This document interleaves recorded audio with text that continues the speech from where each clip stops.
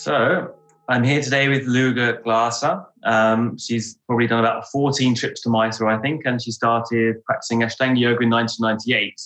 Also, one of the few females to be certified in the method, which means she can teach the advanced series, and now teaches internationally, but based in Stockholm, Sweden, originally from Columbus, Ohio. And also done very, very popular videos for Alo Moves. So, hi, Laruga. Welcome to the Keen on Yoga podcast. Hello. Hi. So, can you just tell us how you got into yoga, first of all? Yeah, well, I feel like I've said this or answered this question many times. It'll get more interesting from here, don't worry. It's so funny. Just a brief background. Every time, let me drink some water. Yeah. Every time that I answer that question, it's always a little bit different. How did I start? Well, sometimes it's a hard thing to just really pinpoint because when I entered into yoga, there was a lot of different things going on in my life. And, you know, my first contact with yoga was really in adolescence when I was just interested in conscious thought and spirituality, even exploring different religions. So like through that exploration, I came across yoga or yoga philosophy. At the time, I didn't know it, but I saw, I came across snippets of the Yoga Sutras, and I came across Ashtanga yoga, actually, like before. When you were that young, when you were a teenager? Yeah, more my later teens, later part of high school. And I remember coming across Ashtanga Yoga 8 Limbs and just thinking it was all very interesting,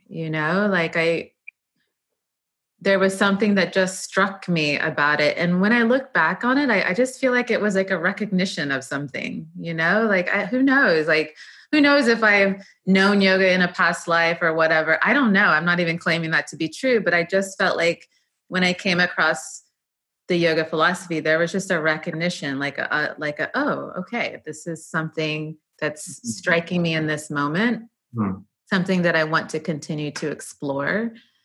What I found to be really interesting about the yoga philosophy was just, again, and I feel like I've said it so many times, that it was ultimately experiential. It was putting yourself into the rhythm, the discipline, to really understand something that's beyond words. Mm-hmm. That really spoke to me, because when I studied more conventional religions, it kind of felt like, trying to fit yourself into a certain mold or mindset, or like with certain rules and certain like ways of living, which is, not necessarily a bad thing, but, certain religions have a very defined way of living. Yeah. Yep. And it's up to you how to interpret it, really, right? You've got a method, but it's up to you what it means, right?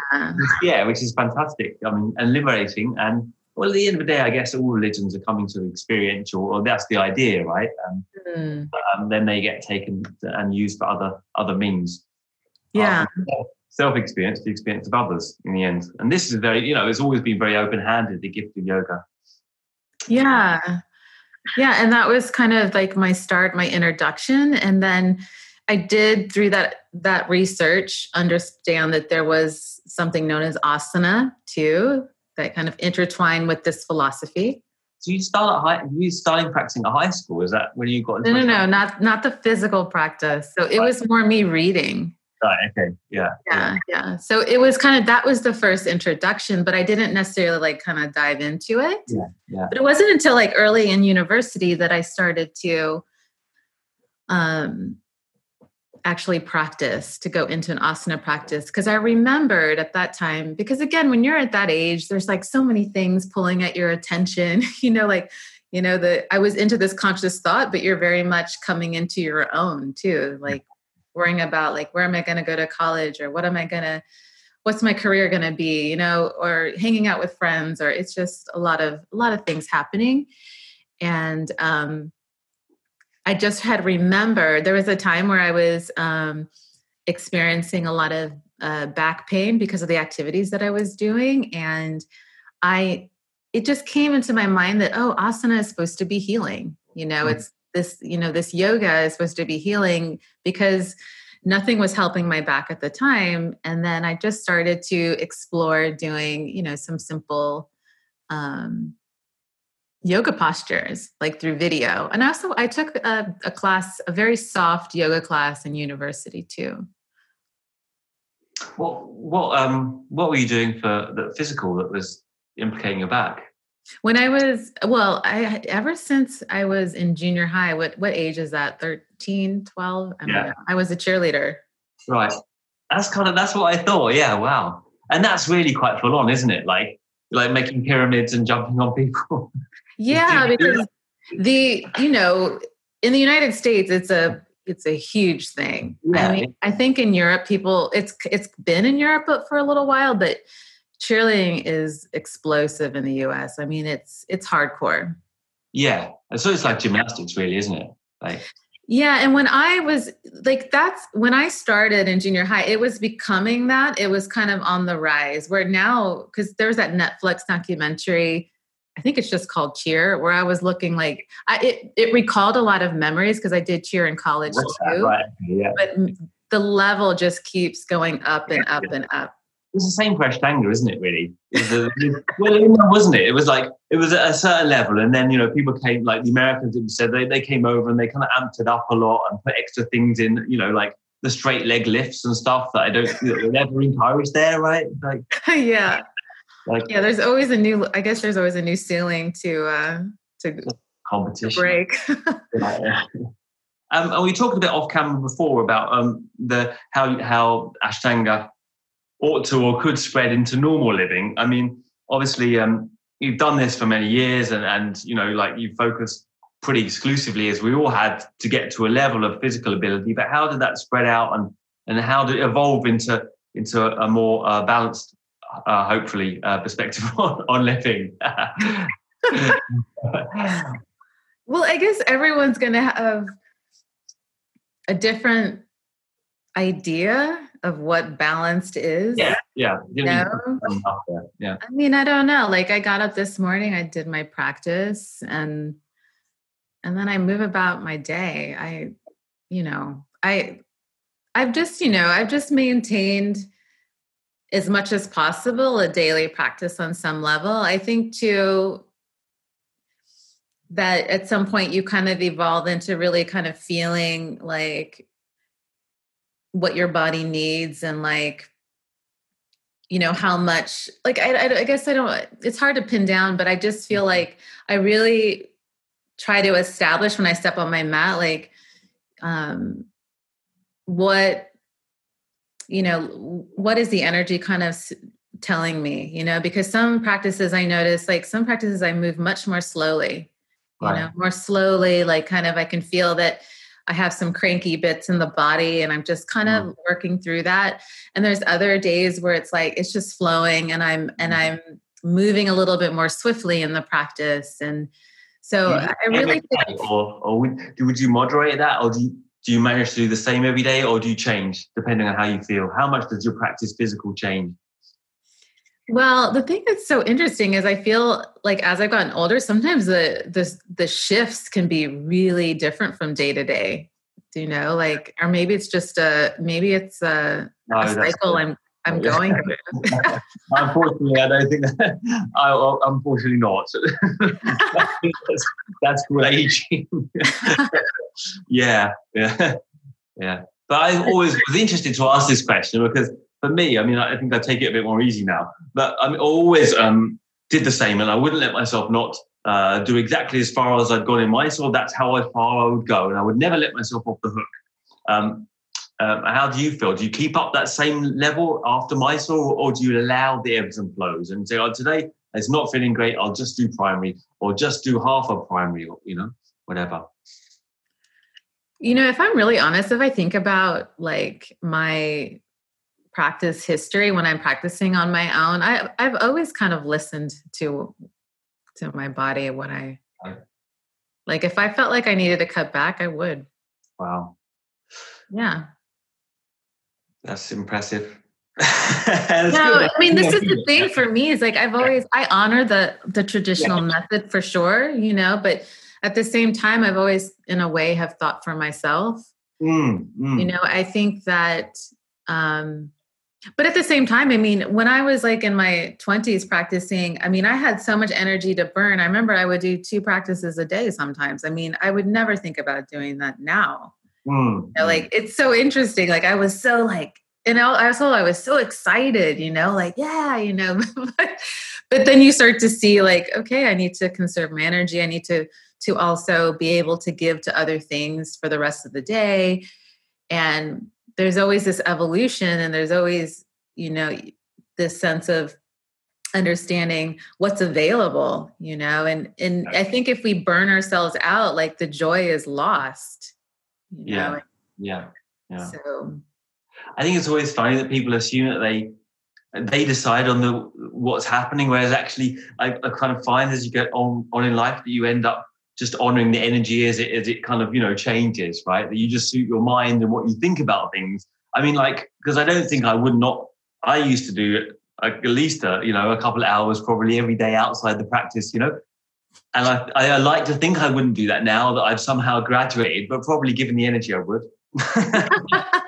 I'll do the same stupid stuff. But if it brings you joy, I mean, who am I to say? Yeah, okay, I do enjoy it. But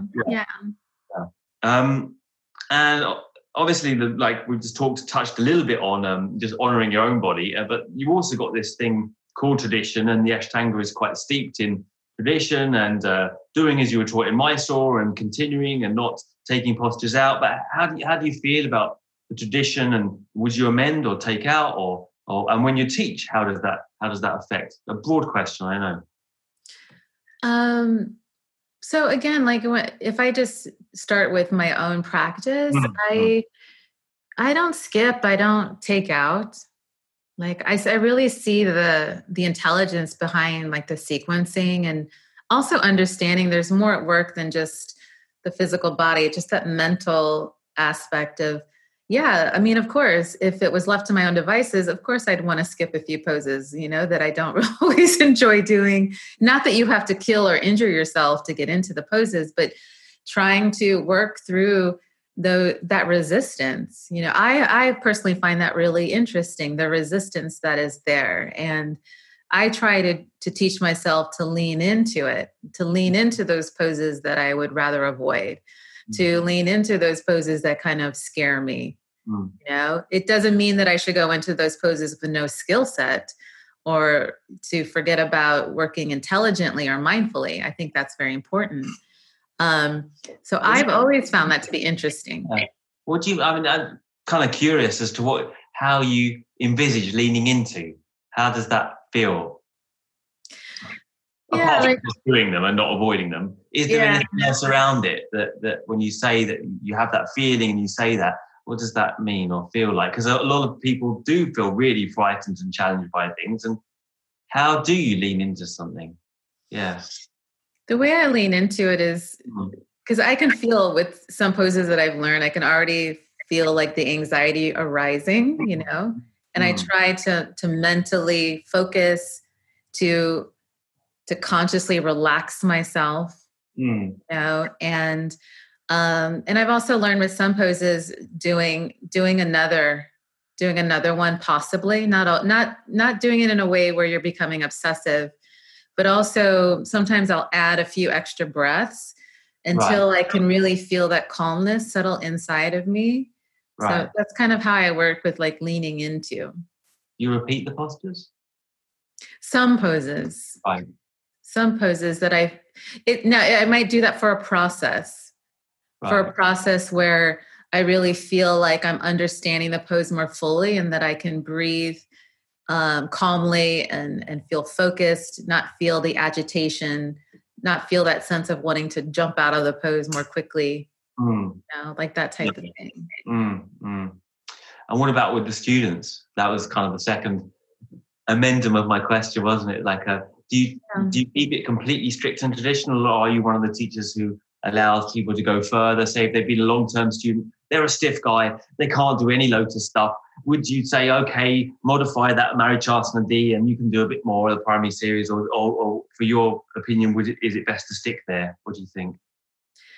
I feel like it's my duty in the beginning stages to the student really understands what the method is. Like they understand the sequencing, the method, that we want to have a good level of completion before maybe going on into certain areas of the practice. I feel like I need to see that process in the beginning. Now, if you have a practitioner, like there's so many factors like age and again, some people do have more resistant bodies. And I just feel like I will make those maybe possible changes. One, seeing the dedication level, because sometimes students are like, can I modify this? And I'm like, yeah, I see you once a month, like it's like, no. So it's these types of things I'm not so down with. Yeah. That's really fair enough. Yeah. That's what I say. I think they kind of, you see that they've got a steady practice and, it's just that they came to it late and, I personally feel it's such a shame that they can only see such a small part of the practice, because they happen to have, be a tight guy, who sits in an office chair all day. I work in the city of London, so they're a stockbroker or something, and they can only go up to the first seated position and then they're done. Yeah. They come every day just to get that, what a shame. And there's two sides to it too, because some people do want more, but they haven't established the stamina. And I really see that too. Like, I'm not going to just throw more postures at a student. And I think that one thing that I've noticed kind of running around is like, some people think good teaching is just adding on more poses. And I don't think, I'm really big on teaching skills. Like whatever the practitioner is working on, I want them to be skillful in it. This is not necessarily about perfection. I'm not trying to say that we need to obtain some level of perfection, but it's more about, there could be someone with very resistant hips or a tighter back, but can I teach this individual how to be skillful in their, in connecting with their own body, with the rhythms that they feel, and learn how to work through these challenges in a very mindful way. I find that to be really important. So in one end, I feel, quality is better than quantity. But at the same time, when you see that maturity in a practitioner that's been working with you and you see that they're consistent and they're dedicated, it might be appropriate that they start entering into other areas too. I just find that there's so many factors that go into it. And that's the beauty of Mysore, like that's why I love Mysore. It's like there's this individual understanding of each student that crosses your path. There's, of course, the method itself. And the thing that I always keep in mind, too, is I'm teaching much more than only asana as well. Like it's not that I'm preaching philosophy to students in a Mysore class, but I want that to kind of get into their consciousness in some way in how I teach and how I'm guiding them. So they really get a bigger picture of what's working within them. Okay, so you touched upon a couple of things there that are really interesting. What is there any way, and I know it's a big question, to define what you would say like a skill set or working skillfully in posture? Could you say how that feels to you? Like I can definitely in my mind say how I would personally define what I'm looking for as a skill in a posture. Can you say what that would entail? Well, first of all, I just feel no reason to push a student into a pose if they're not breathing properly. Right.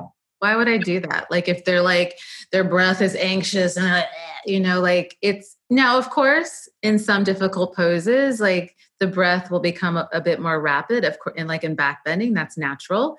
Yeah. But I want to feel that there's not a suppression of breathing, which I find means that the student will be in a much safer space, first of all, if there's a free flow of breath. They're not like, holding their breath and like white knuckling their way into a specific pose. Depending on what pose it is, it's almost like I offer some type of roadmap. Like, this is kind of first step, second, third, fourth. So again, the student can be focused of each task at hand to complete the entire pose with greater integrity and depth.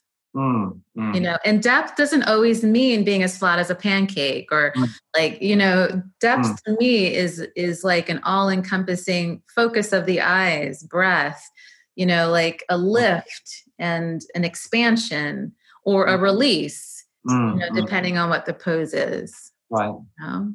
And you also mentioned like that you were teaching philosophy literally, but there was something more holistic, let's say, than just the physical you're focusing on in showing people. How does that come out?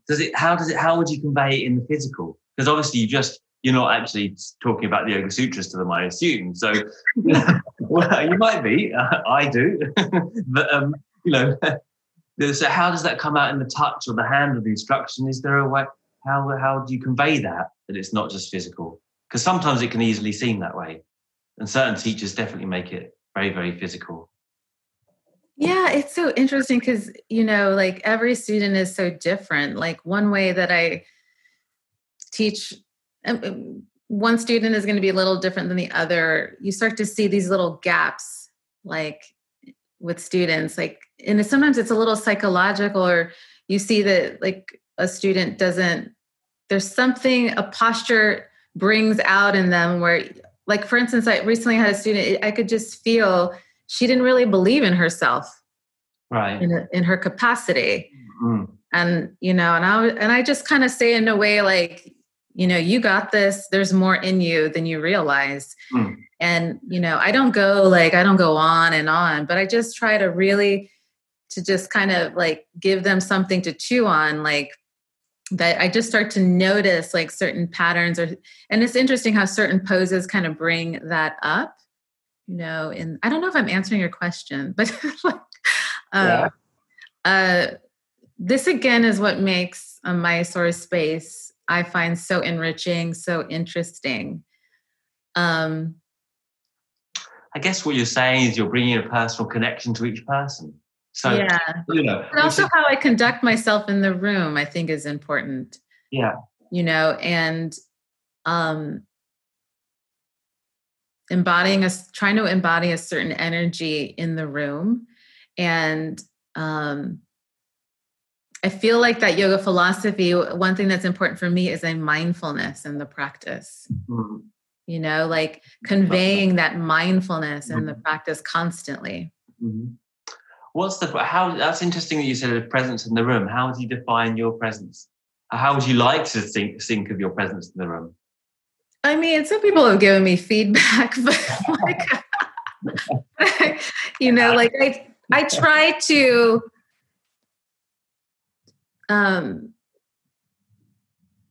like when the space feels pretty calm and focused and pretty quiet. Mm. Like, you know, every once in a while you might have to call out to someone across the room, but I like there to be like a nice meditative, calm space, but focused, you know, with energy, you know. And I in my teaching, I'm very, very observant, you know, and also I will observe before I say something. Like I that's where maybe some newer teachers go wrong, is they're so quick to say. Right. But I might even look for a few days, maybe a few weeks, right, to see a pattern, to really see something in somebody before I offer like very concise instruction. I think that takes confidence, you know, to do that. Because, well, yeah, sure. Because first of all, I think as an early teacher, you kind of come across as, you know, enthusiastic and as good as you can, right? And you feel the student wants something and they want to see progress, and you know, you get sucked up into that to kind of justifying what they want, right? Rather than presenting the method. And I mean, sometimes what you want in the short term maybe not be good for you in the longer term, right? You know, give me another posture, you know, kind of thing, right? Yeah. Long term, that might not work so well. As they say, be careful what you wish for. But I find that this sense of, at least with our students, I find when you really give students something to do with the mindfulness aspect, right, we rarely get students that are like, give me the next pose, I'm ready. Like, it's so funny. Like sometimes when I am giving poses, like there's been times where students are like, oh, really? Okay. Like, but I know that they're ready, but sometimes you're just giving them so a refinement of what they're doing. It's almost like they feel the enrichment there. Yeah. I think if you're rich with what you have, then it's like, well, you can do something else, but you don't need it. Whereas if you don't feel the kind of work going on and what you have, then all you've got is to look forward, right? Like you only look forward to assuming that there's some kind of sense of balance or something in something else that you're, in the future that you don't have, right? Yeah. Have you, on that note, have you changed? I mean, has that always been your approach in teaching, or have you changed over the years as to how you approach the teaching work? Yeah, your perspective on the teaching, how you adjusted or how you related with the students' progress. It's, that's hard for me to answer for some reason. I think personally, I've always been, I always feel like, maybe this is not unique to anyone really. I guess I just always feel like I'm learning, like I'm wanting to learn and hopefully I've matured, as each year has gone by in the teaching role, but I'm just always curious and wanting to learn, refine things, and a lot of that is also happening through the context of my own practice too, and things I'm leaning into myself, and then kind of observing that in other students. I just feel like, as I get older, I'm more comfortable in the role, like even more comfortable, even more trusting of my experience. But still, you still have to have a shadow of doubt that there's, of course, that there's many things you don't know. I feel like that's such a danger with teachers when they think that it ends with them and that they know everything. And one thing that I do have understood is, my students, they live in their bodies. So they know more about their body than, I can see patterns, but you have to also, really trust, also what a student is asking of you, or when it comes to their experience in their own body. And I find that to also be really important in the yoga practice too, with this mindfulness, is that I also, especially when you see like a beginner student and as they evolve to maybe a more intermediate student or whatnot, that you're helping them to build a bridge to really get that mind-body connection. Yeah. That's why I feel like the methodology is so important in the beginning. Like they really understand like the structure of the practice, because it helps them to connect. And it's in a sense that they need to know the rules before they can really break them, because not everyone has that mind-body connection. They're not embodying their body fully yet. So they can't be changing things if they haven't really discovered what is there. I think it's tricky, isn't it? Because essentially they're in their body, so in theory they know it best. In practice, maybe a pair of eyes on the outside can sometimes be helpful, right? So it's a tricky point to bridge. And also it's a question I haven't asked before, but what do you do with a student who overrides your ideas? So, they want to carry well,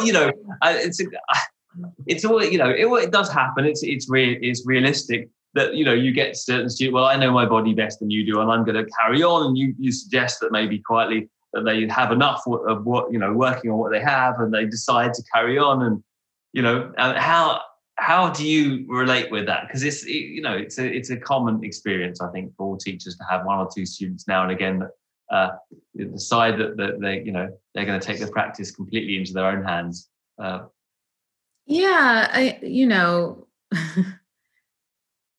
I think part of the methodology is and the discipline is part of going through these different rites of passage is to become teachable. Can you become teachable? And sure, it doesn't happen very often, but there was one student a while back that was over writing, like adding on her postures for herself. But it was interesting. Because we have an evening Mysore too, a different teacher is there. She would say that, this teacher gave me this pose.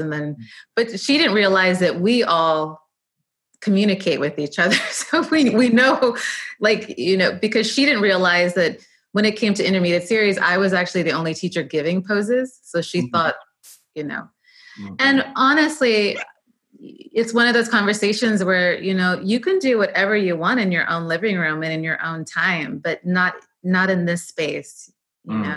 And, you know, there's a certain protocol that there's certain steps that we're working with here. And, you know, in that way, I really, you know, I run a tight ship in a way where this is how we're rolling things out here, you know, especially in the learning process. Right. Because this student wanted to just add on, you know. The thing that's so interesting with these types of, because again, I'm not the type of person that feels like I need to throw my power around in the room. Mm-hmm. You know, I really am clear with how I'm teaching, and I want to be thorough in my teaching. But what was so interesting about this particular student is that she was causing a lot of trouble in other classes. Do you know? Like, it's an interesting thing. It's like, and what I didn't realize at that time is one of my own teachers, a male teacher, she was, maybe I shouldn't even talk about this, but she was obsessed with him. Let me say it that way. So, you know, it's really funny, like, because, you know, she really went toe to toe with me one day when I said, no, you need to stop here. And she was like, no, I'll do as I like. And I just said, well, then you're not welcome here if you don't want to be taught, you know. But this is very rare, you know. Yeah. It's very rare. Yeah. And, you know, some students, they, you know, for some reason, our community, we don't get so many students asking for poses. But if students start to broach that they want to move on, I'm open to the conversation. Oh, really? You know? Okay. Right. Yeah, I mean, students have to be, they have to feel comfortable to ask you questions, you know, and in the relationship has to develop. I don't think there's anything wrong with that. Like, you know, but you have to set a tone in the class. Yeah. You know? Yeah. I'm really big on that. There's a tone. And what I've noticed is people that kind of come in and are a little bit troublemakers, there comes a time where they just don't really fit in. You don't even have to have the conversation because there's a certain tone and an energy and a movement and a rhythm and even a decorum and a respect level. And what's important, the teacher has to be respectful too to the students, you know, it goes both ways. So I feel like that tone is so energetic and it's important that it's maintained as much as possible. And the way you're speaking now, it's kind of framed in the kind of quality of engendering or developing like a humility and a sense of respect and, you know, and working with a method. And how have you seen that or have developed that in your practice? Because I assume you didn't necessarily come into it in that way, coming from cheerleading, right? I didn't from martial arts, you know, I didn't come into the practice with that in mind, let's say at all, really. Although I was very interested in philosophy, they didn't seem to go together. Like I didn't connect the philosophy to the yoga and I just pushed as hard as I could. I don't know whether you did, but how did that practice develop with you and show you something other than just the physical? How has your process of practice evolved? I mean, I don't know. I see a lot of parallels from my past. I mean, also, I played the violin when I was young. I was a cheerleader. I understood teaching. And as a student, I understood how, you know, there's a certain responsibility for a student too, you know, and also when I think about in university, my cheerleading coach, I mean, he was super tough, you know, like I remember just in one way, like at that time, I kind of remember how I would come into practice, like so scared because I knew he would want me to do something that would be a little bit crazy, you know, and I would be like, you know, and call on me to do something that was maybe outside of my expectation and learning to stay calm and focused within that expectation he had for me. What kind of stuff? I'm very thankful for that. Well, I mean, I didn't know, like, were you doing like backflips and things like that in it, or how intense was it? Oh yeah. Like, I mean, we did, you know, we even had to do a standing backflip on concrete, you know, like but you know, you're trained for it. So. this is nothing for you then. The Ashtanga was like, like retirement. Well, no, it's quite different actually. The only thing that I didn't have much, like in the cheerleading, I faced a lot of fears, but in one way, because you can be, fears can come in many different textures and things, you know, but yeah, we did, you know, we would do pyramids and being thrown up in the air and all these types of things, which can, and at that age too, it can be a lot of fun and it can be exhilarating. So, but I think what I learned with that is I learned that practice is everything. Playing an instrument, being a cheerleader. I mean, even back then we practiced every day. And I remember when I came to Ashtanga and the first time I went to a studio, I was just asking one of the women there practicing like, oh, like how does this work? And, you know, like with Ashtanga, like, you know, how often do you come? And she was like, oh, it's a 6-day-a-week practice, you know? And when she said that, it just didn't intimidate me at all because I already knew what practice meant. Wait, you say, why the day off? 6 days? Slacker. Well, that kind of, it's not really a lead on, but it just kind of jogs my mind on the question I wanted to ask you. Many more men proportionally in roles of teachers than the demographic of the practice. You know, people practicing, right? Like it's mainly women practicing. I was thinking this morning whilst I was practicing, and mainly kind of men teaching, or you know, predominantly, right? So how do you see? Is it different for women in practice? And as a teacher, is there any difference, or am I just making a division where there is none?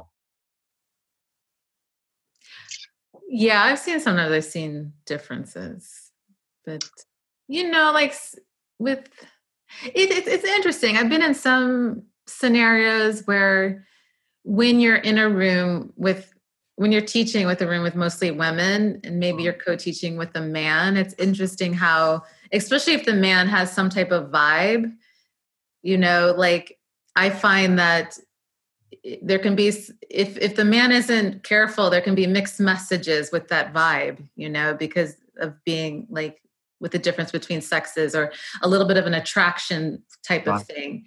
Where, you know, where I've learned is like, that's as a female teacher, if the majority of the people are female, that kind of goes out of the window. Yeah.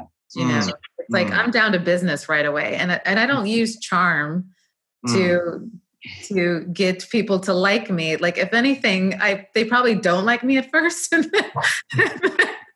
And because I'm always like, let's get down to business, let's get down to work, and then maybe they'll like me later. But I'm not so concerned with that. I'm really thorough in how I, you know, process things. So I like that, and I think that it's all too easy yet again to just because we want to be liked, you know. And if you don't need that endorsement, then you have so much more objectivity, you know. Well, I mean, it's interesting how things have evolved because. Sure, I might say something funny, but I'm not trying to be funny. Do you know? Like I'm not trying to say that it's the room should be serious all the time. But I find it interesting how sometimes in certain scenes, like if we're supposed to be comedians too. No, I'm here to teach you something. Like, and I'm supposed to like be something like other than what I am. And I actually take the craft of teaching.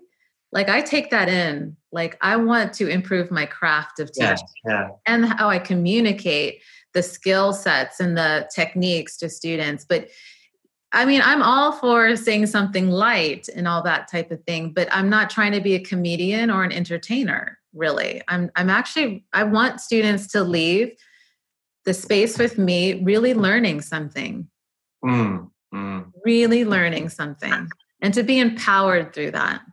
And it's not about like trying to gain like some type of like adoration from this. No, I could care less about that. But if the student leaves with skills and things to grow from, that is 100% satisfaction to me. And when I get feedback later, when students tell me, wow, like I've gone home and you know, and there's been times I've been tough on students. Like, you know, one woman I remember, she just wanted to be married to the wall in Pinchamayurasana. And I said, you know what? Like, at this point in an intermediate series, you should be holding your own. And she really didn't like it, but it's firm and soft, how you approach it. But then, it's so great when she says, I went home, took your recommendation, I continued, I'm doing it by myself. And, this is the beauty of it. That's nice. It's really nice the way you said that. Where do you get the confidence from then? And where do you draw your reserves from? Because it's tough. I mean, you're a very popular teacher. You're doing big retreats with many people, you're traveling around the world. And you're facing, as teachers, we do face challenges, trying to push people into places they're not happy with, right? And you get feedback from that. And, where do you get your inner reserves? I don't know. It's so funny when you said that, because when I was in China last summer and I saw the Chinese medicine doctor, he was like, your reserves are empty. Right, yeah. But anyway,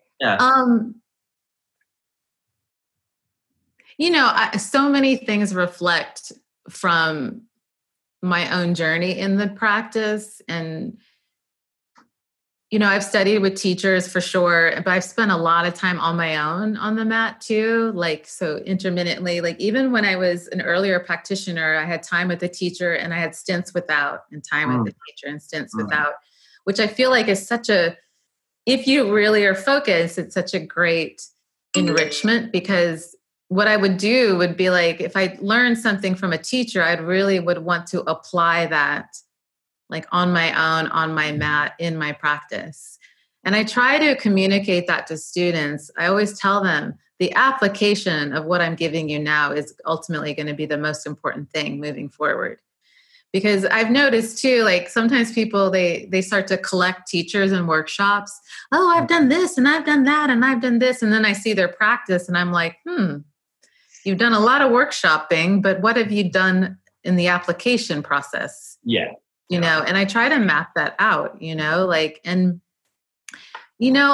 just don't have a problem getting real, but it doesn't have to be nasty, it doesn't have to be, because I'm not a dictator, but I'm firm, I don't think you have anything to prove. Let's put it that way.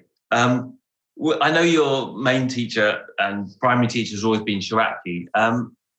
Have you had any other kind of teachers along the way that have been inspirational to you? Ashtanga, I can't remember who taught you other than Shirak.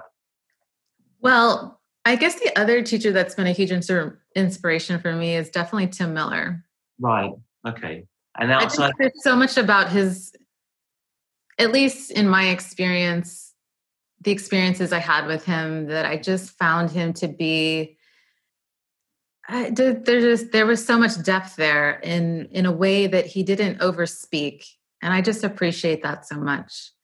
It was because in one way, from what I remember about Tim, is that there was an awkwardness to him. He was very introverted, but you could just feel the radiation of the love of the practice, and even a bit of emotion. And also he felt very heart-centered to me, but it wasn't something that he talked about. It was more embodied within his energy. And that's where I started to really understand what, yoga is about. You're walking the walk. But, sometimes nowadays I feel like it's a lot of, talking and walking and saying, not so much doing, and it doesn't always have to be explained. It's an energy. It's an embodiment, and it's something I'm trying to learn and understand. I just felt like he really he illustrated a lot of that for me, because there were some moments where I just really felt moved, and it was nothing that was said. Right. Yeah, he does definitely have that emotional center, doesn't he? Yeah. How you touched upon the idea of embodying the walk or embodying the yoga. Yeah, how does that How does that feel in life or off the mat? How do you embody it? What does it mean for you? I just, there's so much that's unseen, like it's like tapping into that unseen aspect of yoga. To me, it's very mysterious still to this day. Like I don't have it pinned down. There's moments of grace that happen on your mat. There's moments of grace when I walk out in nature. Yeah. And sometimes I'm struggling in between those moments, honestly, and there's times I feel doubt and confusion, but those moments of grace are what just keeps me going, like, because it's just so beautiful. And I just really, it's a mystery, it's like, it's just, and the thing too is like, the one thing that I've understood is that it goes beyond, like, words can't encapsulate what it is, what we are trying to connect to. Words don't do it justice. That's when sometimes when it's like, when it's so much like la la la la la la, it's just kind of, it doesn't. You mentioned before that you can't, it's good to have doubt and it's good not to know, and that's true. And I think it seems like we can see more these days is the certitude about the practice, and now it's easy. You can go to Mysore. It's all very easy. There's no doubt involved, right? And you get your certificate, quite quickly. And then you go out and, the practice, right? That kind of vein of humility or not knowing is, I maybe experience less these days than maybe it was around maybe when we started, where there was more of an uncertainty around things, right? As materialism has become more concrete, I think the way of teaching has also become more definitive, and this is what you do, and it just means this and this and this, rather than opening up to just keep on questioning the big question, really, Yeah. Like, what is it that we're doing, and who is it that's doing it? Yeah. Right? Yeah, exactly. Yeah. I was kind of circling around another question I had on my mind about what advice you would give for newer teachers, because we're always every year probably increasing in numbers a tenfold these days. And you're such an experienced teacher with so much knowledge and experience. How would you encourage or help someone going forward as they're just starting out to teach? Yeah, I think that I can only really speak of Ashtanga. It's like you have to be grounded in the practice first, and you can't allow the practice to be sacrificed, for the teaching. Now, I'm not saying it's like you have to be a hard driver in the practice, but do it. Yeah, that's a good start. Yeah, you've got to be a practitioner. In Ashtanga, I feel like it goes without saying. Like you need to be a practitioner. And the other thing that I, always make mention is as you pursue teaching, you have to earn the respect of your students. Right. Sometimes I see it but even a teacher with experience that doesn't know who, the group of students are walking into, they feel like they are worthy of it right away. You have to be willing to earn the respect. And I find that's something that's always in the back of my mind when I'm teaching, with new groups and new students. And no, of course there should be a two-way street of respect, hopefully already in place. But I find that is really important. And it takes time to develop that. And I think that's really important for new teachers, because sometimes people prematurely throw their power around and it doesn't quite work. So I find that's one of the most important things. That's nice. Yeah. And what about keeping, okay, for 1 year, for 5 years, you can carry on teaching, but if you're in it for the long term, it does take your reserves, right? And you're practicing as well. So you're doing this intense practice and you're teaching and you're giving out a lot. How do you keep stoking those reserves? That's a question that your doctor your Chinese doctor. How do you keep up with it? How do you keep getting up at, I assume you probably practiced before, or, at least, how you're practicing every day. How do you keep it fresh? How do you keep doing it over the years? And how do you keep the stocks and interest and inspiration to teach?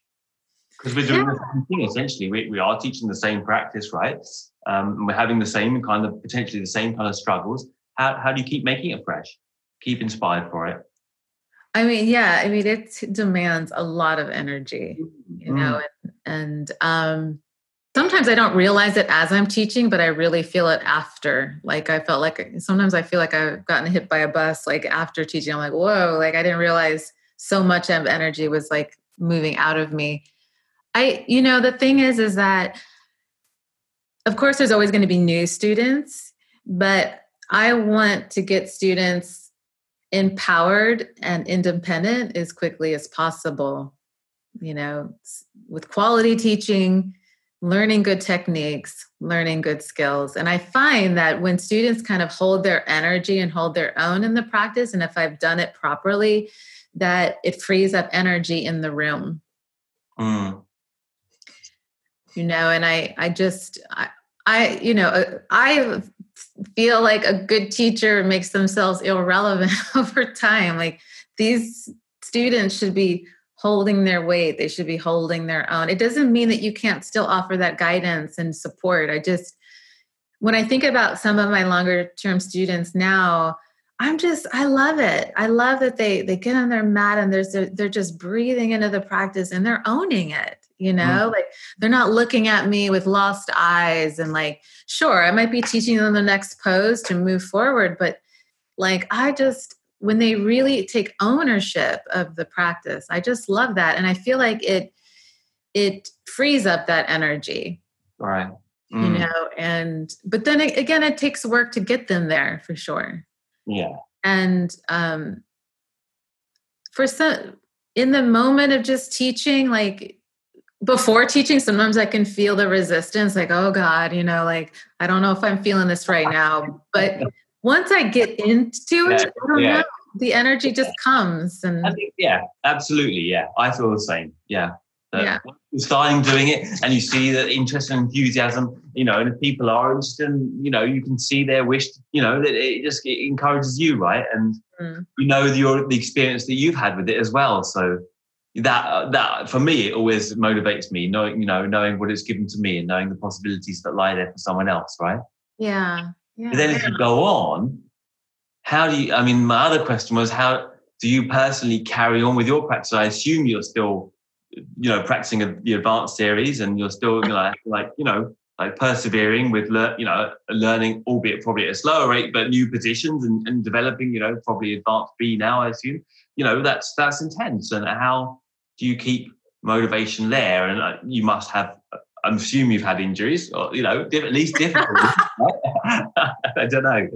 And how do you keep it up? How do you keep up that, when you're injured and you just don't want to practice, what do you turn to? Is there any inspiring ideas that when someone doesn't want to get on the mat, if you've got any tricks or anything like that, or just a lot of coffee? Always work for me. Well, I don't know. It's kind of interesting because one thing I've been playing with, especially when it comes to advanced series, is like, does it really have to be that hard? Like, can I relax into, like, for instance, if you look at third series, it feels actually in the beginning, it feels kind of masculine, but can I be soft in this still? I'm not talking about lazy, but can I still be soft? Can I relax into this? And what's so interesting, the more I focus on that, you can still do, with, it doesn't have, you don't have to add on more like that. And I just, the times I've experimented with it, but this is the subtleness. Like, this is the thing that I find to be fascinating. It's not only the outer structure of the pose, but it's how you're channeling that energy in the moment of when you're doing it, and the different rhythms. And sometimes I've noticed, like, slowing down a little bit, refining my focus helps to give me that, that strength that some days you don't feel is available to you. I don't know, like these types of things I'm really finding interesting to discover in the practice. And something like, especially the third series, fourth series is a little bit of a different vibe, but like, I feel like trying to bring a little bit of that softness into that particular sequence, and advanced B is like intermediate. It's like, right? It's like, well, it kind of is like an advanced intermediate, right? Whereas primary series definitely is much more related to advanced A, right? Yeah. Kind of going back to intermediate in a kind of very much more crazy way. If it could be crazier for some people, it can be, believe me. Right. So, yeah. So, like, I think, sometimes I think we make it hard for ourselves, right? Like, you have to make it, I have to do this posture to the nth degree and I have to try so hard at it and it has to be at this level rather than just assuming, okay, let's see how to do this posture with as little as possible energy and, and strain and struggle, right? And does it have to be a sufferance or could it be made to be something else? Never means lazy, but it doesn't have to be a sufferance. And I think sometimes we thought it ought to be somehow. That if you struggle enough, then it's like you've done your work, Yeah. Day's work, like I've tried as hard as I could, but trying doesn't have to be maybe so physically depleted.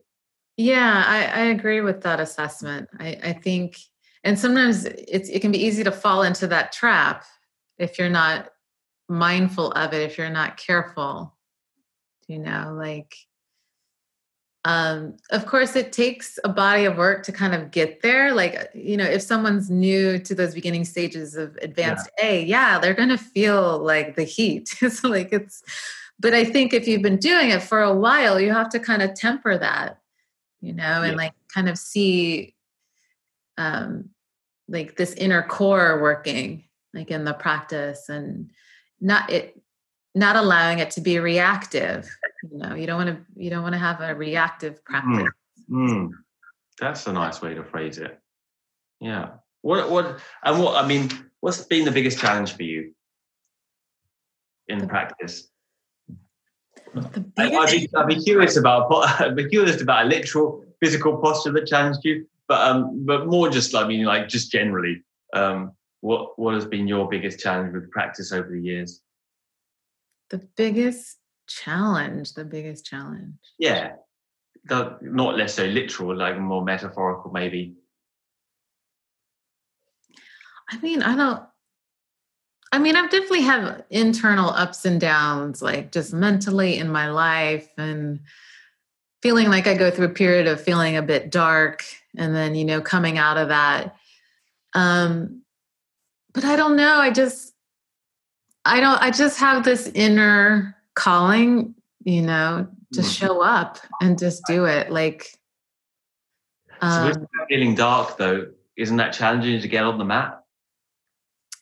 When I feel dark. Yeah, when you're having a doubt, like, do you struggle with getting on the mat then, or does that make you motivated more to go inside? And is that actually a help?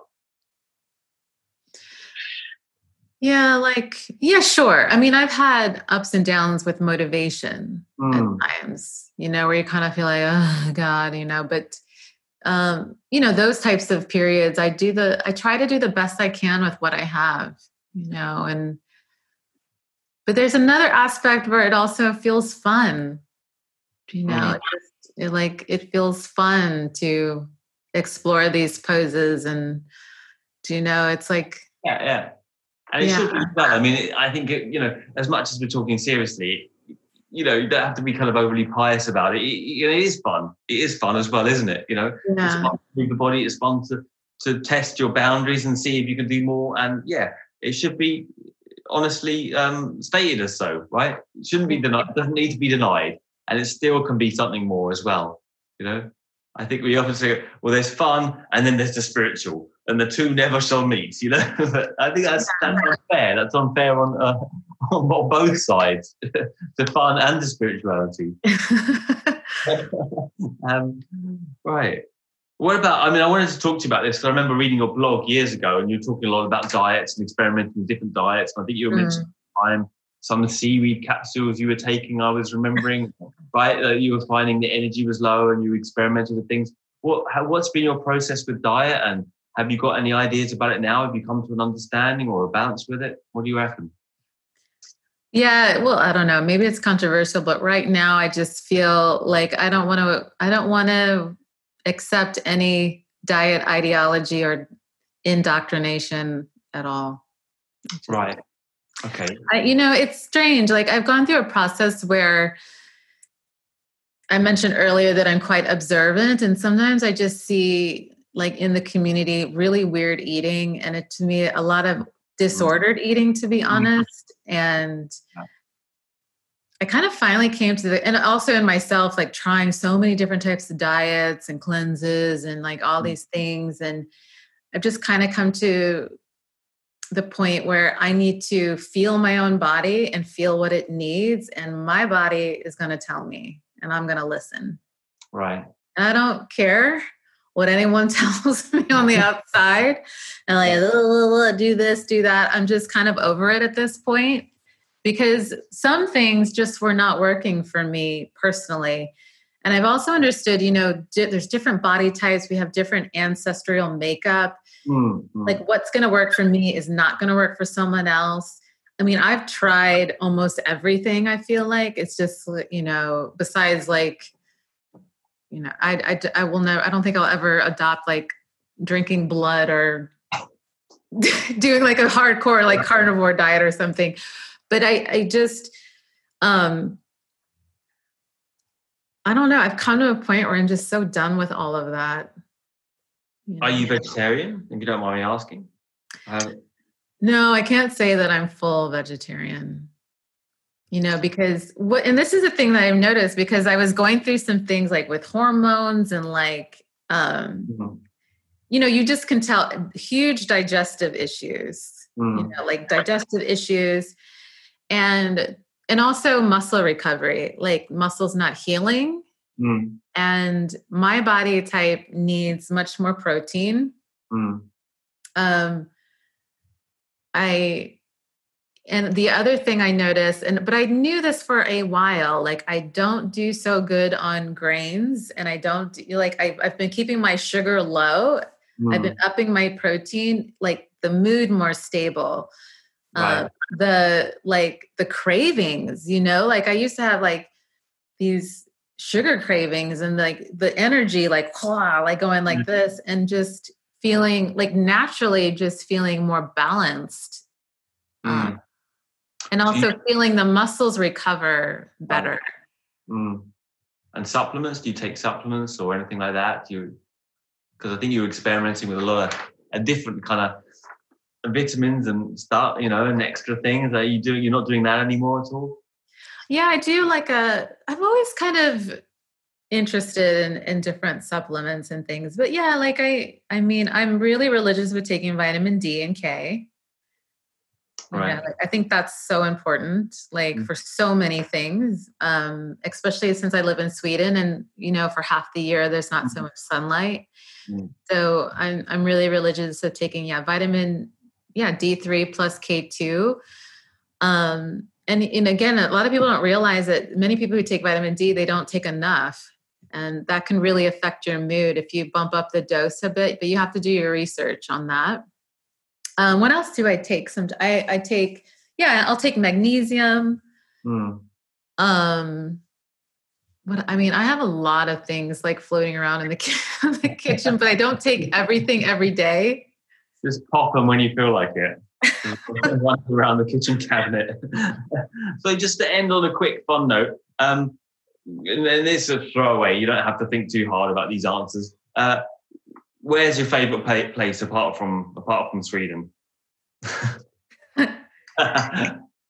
Well, people ask me this all the time, and I don't have a favorite place. I have many favorite places I like to go to. But... What's that? Where do you like? Let's rephrase that. What one of your favorite places? I mean, I love Rome. I love Paris. I love Greece. I really I've been to Bali. It's just like, I almost there's something good about, I love many parts of Europe. Sunnier places with freedom, it all seems. What's that? And the sun. Yeah. Places with more sun than when you're living. Yeah. Yeah. You've suffered with that, I think, right? Yeah. Lack of sun there. But I'm trying to think of a favorite place. Yeah. Well, it's silly question, but those places, and actually that place you posted in the, I think I saw a picture of you in a retreating, was it Mykonos or something like that? They looked fantastic. Yeah, that was nice. Yeah. And another silly question: what's your treat or your guilty pleasure? I'm not always so guilty about it, but okay. How do you treat yourself then? Well, if you were to ask my boyfriend, it's like I love I'm a shopper, I like looking for things and like picking things out. It's just like, I don't know why. It's really bad sometimes. Like clothes or furniture or what? What's weird, it can almost be anything. Because even sometimes, like, say, like, you're going to make, like, for instance, if I were to buy, like, a new camera, like, I love researching, like, okay, what are the reviews? And it's really weird. I don't know. So. Are you still photoing, by the way? Because I know you like photography, don't you? Yes, I do. I mess around with a few things. Like I have a fairly nice camera, like a full frame, but it's interesting. I always default to the phone because it's so easy. Oh, really? You just use the phone now? I use the phone a lot, but I do have a camera that I like to take out and take time to take good pictures. We still use a picture that you've taken of Teresa, my wife and me. Up to the day, we still use that picture sometimes. We don't have many. It was a very good picture. What's your just quickly wrapping up? What's your inspiration? Where do you draw inspiration from? Anything particular? Nothing to do with yoga. Is there anything else that inspires you in life? Something you read, or something you've heard, or just generally the place, a person? I'm sure David inspires you a lot. So I love learning from thought leaders even outside of yoga. It's, like people are, I just find that I'm very interested in learning about lots of different things. I'm trying to think of like kind of who that would be right now. And I can't really, there's not like someone right now that I could really name, but, I'm just a very curious person, like whether like we were mentioning, like with photography, I'm like really interested in that. And I'm like, I've been interested in a few like causes, like I've been doing some research on,